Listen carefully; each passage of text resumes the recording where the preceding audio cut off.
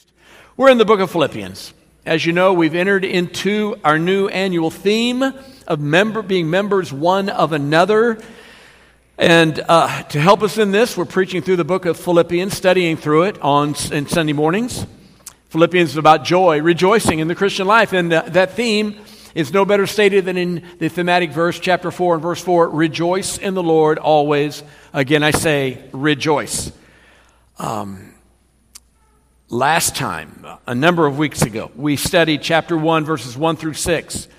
That really introduced the theme, rejoicing in our gospel partnership. We follow up with that today in verses 7 through 11 in chapter 1, the expression of our gospel partnership. Our gospel partnership will look like something. That means something. And verses 7 through 11 tell us really much about what it ought to look like. If we're truly experiencing, as a local church, gospel partnership, one with another, members one of another, in the living out and the dissemination of the gospel, then it will look like something. Chapter 1, verses 7 through 11, tell us about how that will appear, beginning in verse 7. Even as it is right for me to think this of you all, because I have you in my heart, inasmuch as both in my bonds and in the defense and confirmation of the gospel, you all are partakers of my grace. For God is my witness, how greatly I long after you all in the tender mercy, the bowels of Jesus Christ, the tender mercy, the sympathies, if you will. And this I pray, that your love may abound yet more and more in knowledge and in all judgment, that you may approve things that are excellent, that you may be sincere without offense till the day of Christ, being filled with the fruits of righteousness, which are by Jesus Christ unto the glory and praise of God. Two primary points. Guys, I don't have my channel changer. I don't know where it is either. Brother Saylor? Sorry, I'm kind of out of rhythm right now. The wife never has the channel changer because the wife wants to stay on a channel and stay there. The husband, on the other hand, he doesn't care what's on. He only cares what else is on. And he changes the channel all the time. Two primary points if you're taking notes. Thanks for getting that, Brother Saylor. And the first one is Paul's love for the Philippians. The love of the saints, members one of another, means there is spiritual, biblical love for one another. Paul had won these people to the Lord. He planted this church, the church at Philippi, on his second missionary journey, as you remember, in Acts chapter 16. And the Philippian church was near and dear to this apostle's heart. He loved the believers, and he expressed that to the believers at Philippi in no uncertain terms. And folks, love for the church, for the body of Christ, is a quality, hear it, every believer has without exception. Now, it doesn't mean that every believer always expresses that, always lives that out. It always is real and alive and active, but every believer has it. You say, well, how can you be so dogmatic on that? Because Scripture is dogmatic on it. It says in 1 John 3, verse 14, we know that we have passed from death unto life, not because we can quote John 3:16, not because we know the Bible books in order. No, we know that we've passed from death unto life because we love the brethren. We love the church. We love the body of Christ. He that loveth not his brother abides in death. And folks, I am concerned. I'm concerned. I'm heavily concerned for those who say, I know Christ, I know the head, and yet I don't have any use for the body. What? What kind of an odd dynamic is that? It's certainly one which is unbiblical, to have little or nothing to do with the church, his body, and yet to say that I love and support and follow the head. No, the body follows the head, and the whole body is to follow the head, not just those who feel like they want to. So folks, the local church is no little thing. It is no insignificant issue. The church is the body for whom Christ died. The head gave himself. And so, when it comes to loving others, we're not commanded to work it up because we're already told that we do love one another if we're truly following the head. So we're not working it up. We're simply pouring it out. We are pouring it out. Biblical love is not primarily an emotion that I work up. It is primarily an action which I live out. Amen? And so the Word of God is very clear on that. For God so loved the world that he had a warm, fuzzy feeling that went up his celestial spine. No. Say it with me. The next two words. For God so loved the world, what? He gave. He demonstrated it. It took on form. It took on action. For that is an action word. Biblical love then is commanded. It's part of it's inherent within the body of Christ because it's poured out in our hearts. It's who we are in our new nature. That is, we are the personification. We're the reservoir of God's love. The love of God is shed abroad, painted with a big brush across our hearts by the Holy Spirit who dwells within us. He's been given to us, therefore, we will live it out.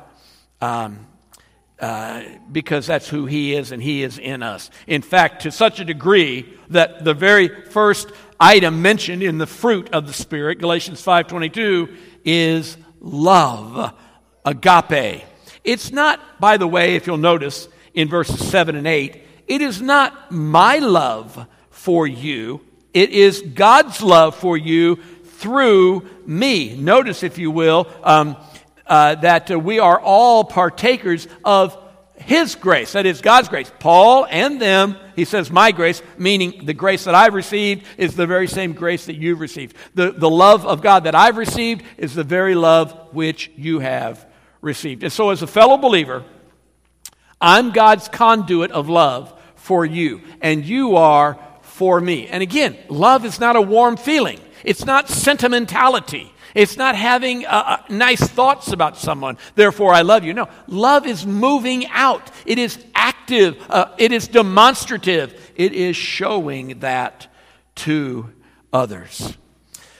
By faith, we express love to others. In fact, 1 John 3:18 says, my little children, let us not love in word, neither in tongue, that is just saying it, but in deed and in truth, in actions, in ministry, in not saying I love children, but demonstrating it by working in Awana, by being a part of children's choir, by whatever it might be that we do. It's not saying that I love those who are hurting. It's actually going to the hospital, going to the nursing home, and caring for others. Folks, it's not agape love. It's not biblical love toward one another unless it is expressed in action and based on truth that is genuineness. So it can't be just going through the motions. It can't be that, okay, I'm going to serve you, but really I'm kind of indifferent in my heart. That's not biblical love.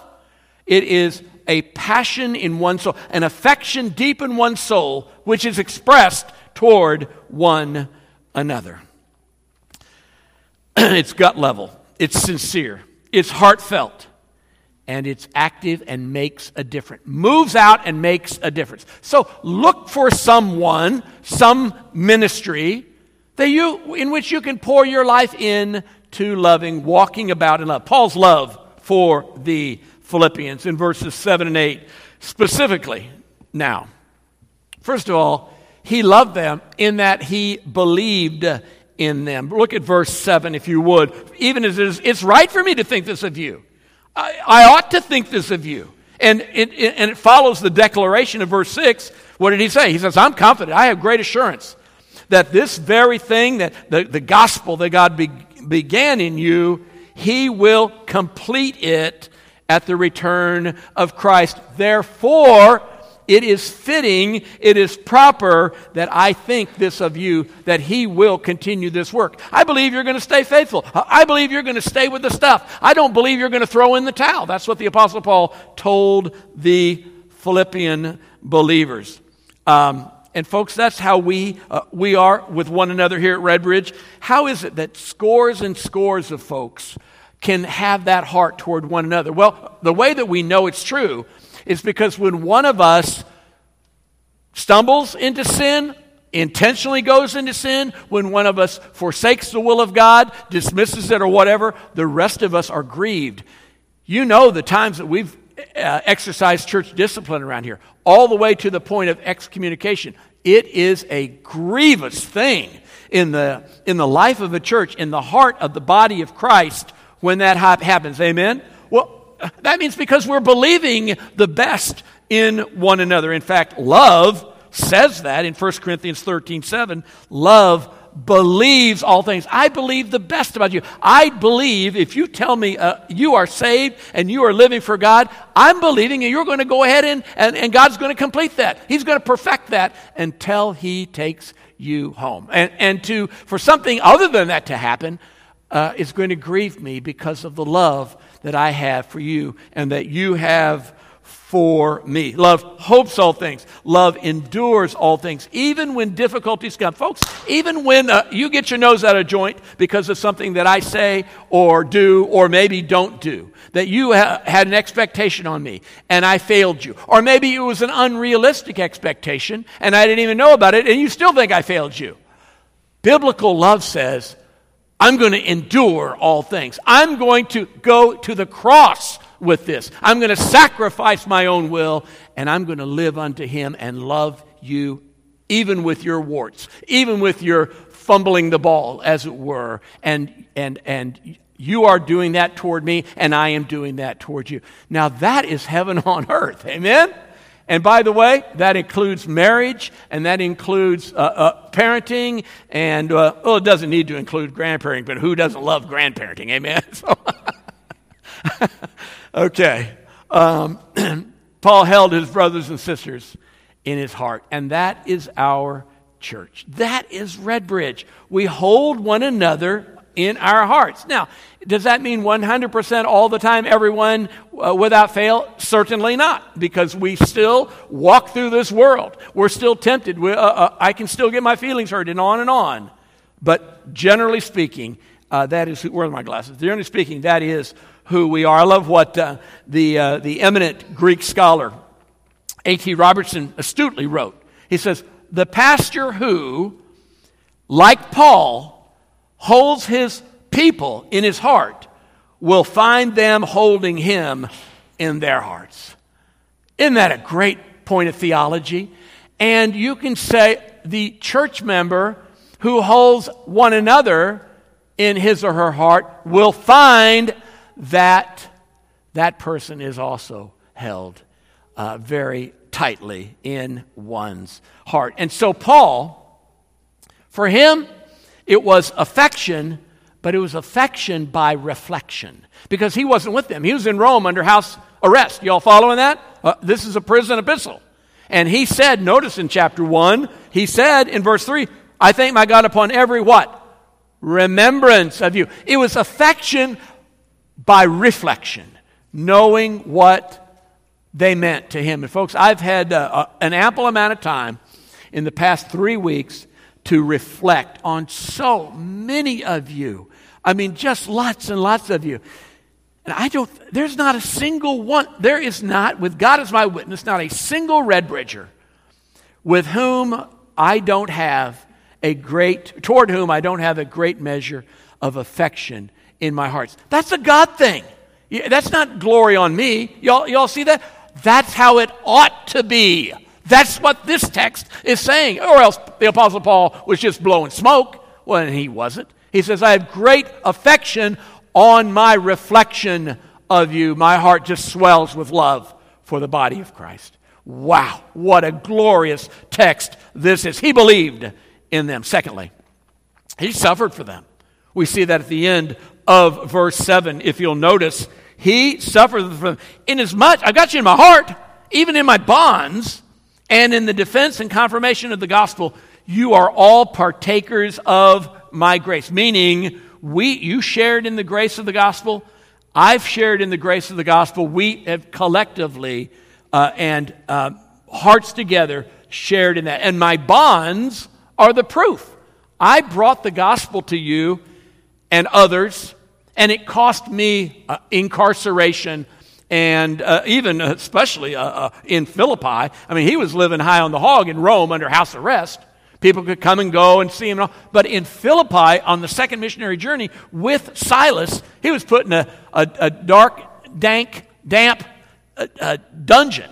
And it wasn't fun at all. And in the stocks at midnight, they were singing and praising, and God sent an earthquake. So he actually was in bonds for the Philippians. That's the kind of love he had for them. Notice what he wrote to the Ephesians, also a prison epistle. In chapter 2, going into verse 19, going into chapter 3. Now, therefore, you're no more strangers and foreigners, but fellow citizens with the saints.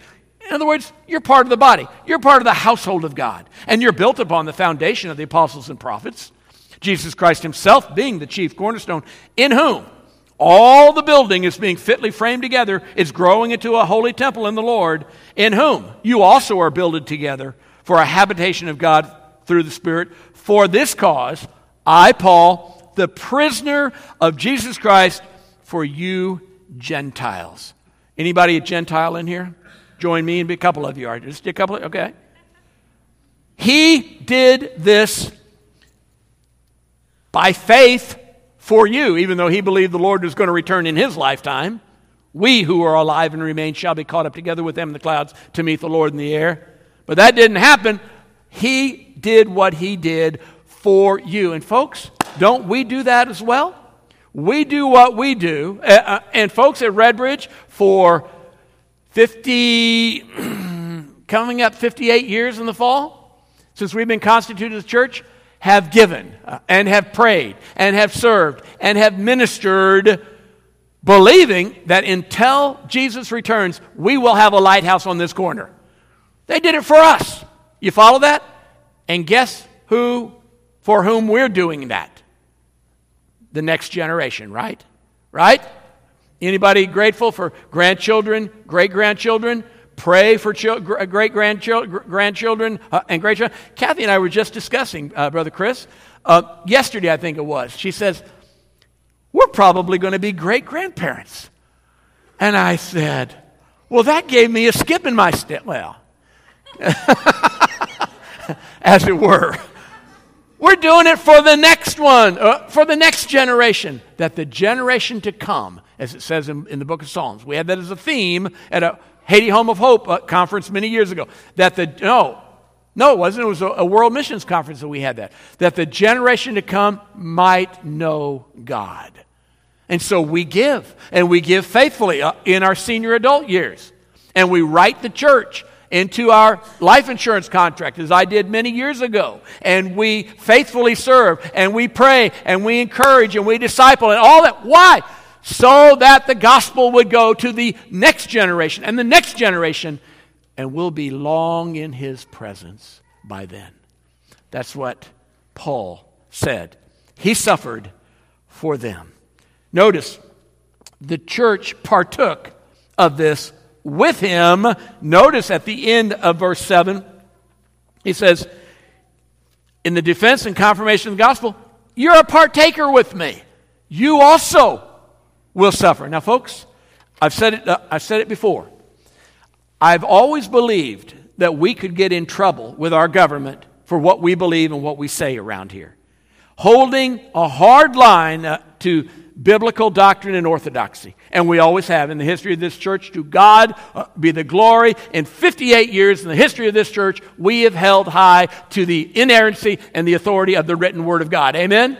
To God be the glory. And that's going to continue by his grace and for his glory. But it very well may actually cost us now.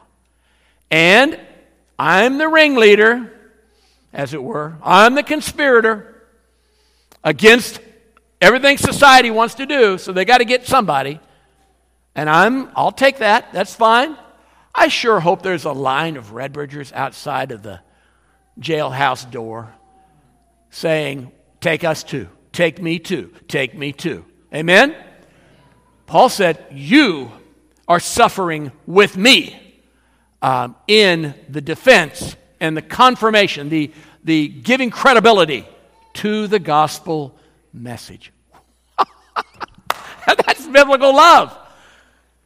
He believed in them. He suffered for them. He witnessed to them. That's how it all got started. He says, for God is my witness, how greatly I long after you. He testified to them of his love is really the idea there. It's a better way. I wish I would have said that. He testified to them.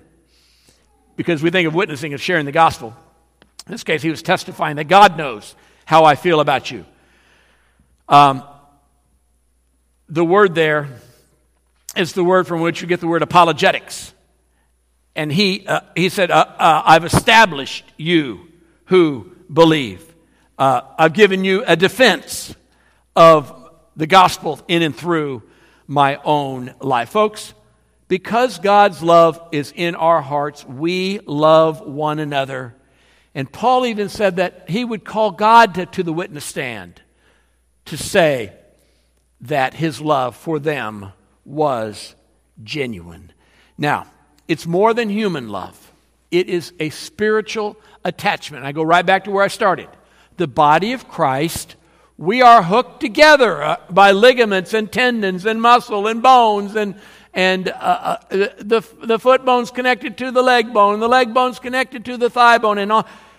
God designed the physical body that way, and he has designed the spiritual body, his body, that we be connected one to another. And we do so in love. I wrote this note down. I just discovered it or rediscovered it. I wrote it 30 plus years ago to myself. And I wrote this. I hope this flies. I hope this plays in Peoria.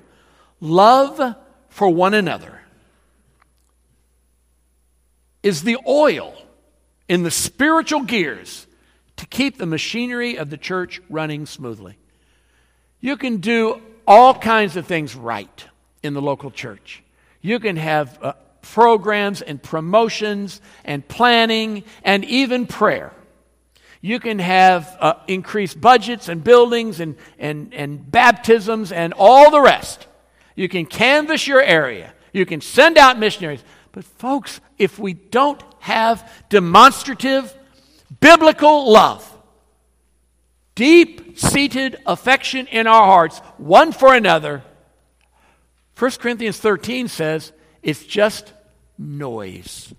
It's just activity. Social clubs can do these things. And that is not who we are, and I thank the Lord for that.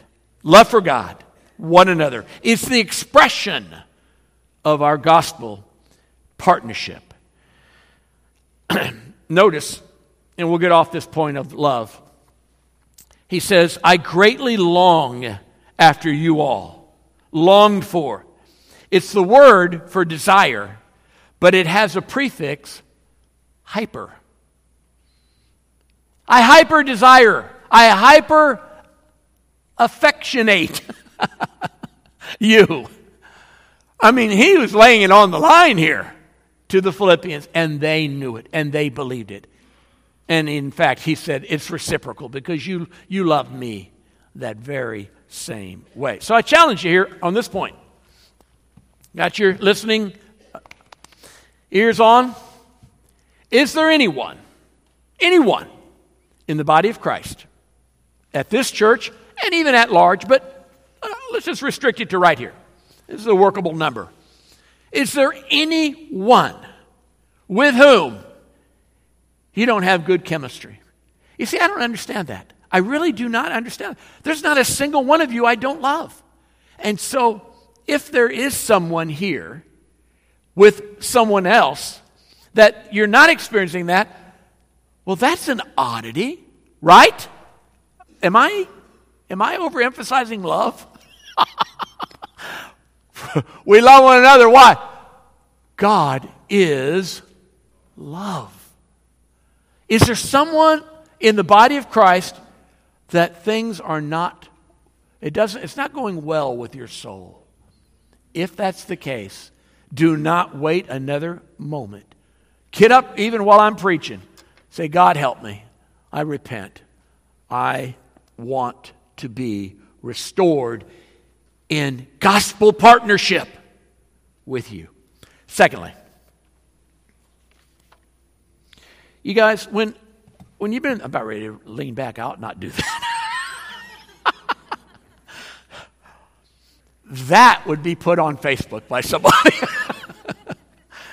Or tweeted or twerked or whatever they call those things. Who knows? I don't even know what it is. I don't have a clue where I was going with that. I know where I was going with it. I said, get up even right now. When you've been in the ministry 40 years, you've been in the same church for that long. You take a lot of, you're allowed to take a lot of risks. Because you've come to learn and experience the good times and the difficult times with one another. And so I just believe that you all, I just believe you love me. And I know in my heart that I love you. Now that, God will bless that. You can do all kinds of things right, as I said. But if this one isn't intact, yeah, God's already left the station on the last train. Secondly, there's another element. You guys are not listening even close to fast enough. It's his prayer for the Philippians. His prayer for the Philippians. We see that again. Saw it earlier in the chapter in verse 3. Now again, he once again emphasizes the critical importance of prayer in the body of Christ. Very quickly, I'm going to blow through this. He prayed that they would grow in their love. And this I pray. Verse 9, that your love may abound yet more, just superabound in knowledge and in all judgment. Two ways, two qualities that he wanted their love to grow, and he prayed for them in this. First of all, that their love would be based on truth. And that's exactly what he told the Ephesians, that they would speak the truth in love. Ephesians 4 and verse 15, that you would grow in him. And folks, biblical love is always based on truth. It's not on sentimentality. Well, I have a warm, fuzzy feeling, or I'm supposed to love you, therefore I'll feel nice towards you. No, it's not sloppy agape. It is based on bedrock truth of Scripture. And so I can love you and not love what you're doing right now. And similarly, you can love me, but you're going to call me on the carpet because of love, right? Amen? It's a tough love, if you will. Alec Motyer, theologian, wrote, we grow in proportion as we know. To grow as a Christian is to grow in one's grasp of the truth in breadth and depth. Ignorance is a root cause of stunted growth. So we grow, the prayer was that they would grow in love based on truth and based on perception. Notice at the end of verse 9, that you would grow in love, more and more in knowledge and in all judgment. This word is not the Greek word for wisdom. That's not what it is. It's the word which speaks of being able to discern right from wrong. For instance, if I go outside and I'm totally blindfolded, or if I was blind, if you were blind, and you went outside, you would be able to tell if it were raining or if it were sunny, if it were hot or if it were cold, right? Couldn't you do that if you were blindfolded, right? How can you do that? Because over time and over experiences, you've been able to discern that. That's the word here. You've been able to judge correctly by virtue of what you have experienced. Well, we're members one of another. And if I'm aloof, if I'm distant, if I'm detached from the body, I'm a part of the body. I love it and follow Jesus, and I'm here. But if I'm not deeply integrated into the lives of one another, then I can't discern in a way which is going to move the body forward. I'm going to be just running blind without any history, any understanding. Greek scholar Kenneth Wuest wrote, a Christian can have an understanding, so-called, knowledge of the Word, that is, be able to explain its meaning to others without having an experiential knowledge of the same. In other words, I can teach you about what the words mean, but I'm not living it. But when that Christian has put the Word of God into practice in his life, then he has what Paul is talking about here. So love must be based on truth, and it must be discriminating. Why? Because of verse 10. I want you to do this, I prayed, so that you may approve the things that are excellent, that you may be sincere and without offense till the day of Christ. He prayed that they would walk in spiritual victory. They would walk in spiritual victory. So his prayer is for love, that it would grow, that they would walk in spiritual victory. That is, I want to approve, put a stamp of acceptance, a stamp of you passed the test on that. Kathy and I were teasing with my class this morning that she bought me, this is so great. While I was going to be home 2-3 weeks off my feet, I was lamenting and complaining that I tried to balance a chemical equation about 3 months ago, and I couldn't do it. And I have a degree in chemistry, but I haven't looked at it in 45 years. So she brought me a workbook on balancing chemical equations. I'm in hog heaven. And when she came home from work the last week, she checked my homework. And she got the answer key, and she made sure that my answers were correct, and why did you put this answer, and this and that. In other words, she was discriminating about whether or not I passed the test. That's what it means here. I'm praying for you that your love would increase so that you may have passed the test, resulting in things that are excellent, that you would carry through, sincere, without offense, until the time of Christ. Let me give you a summary translation in my own words. For verse 10. For the purpose of you, continuously approving the things that differ. In other words, is this accurate or is this not? So that you may be found brightly pure, transparent, and without offense until the day of Christ. Now, that's somewhat verbose.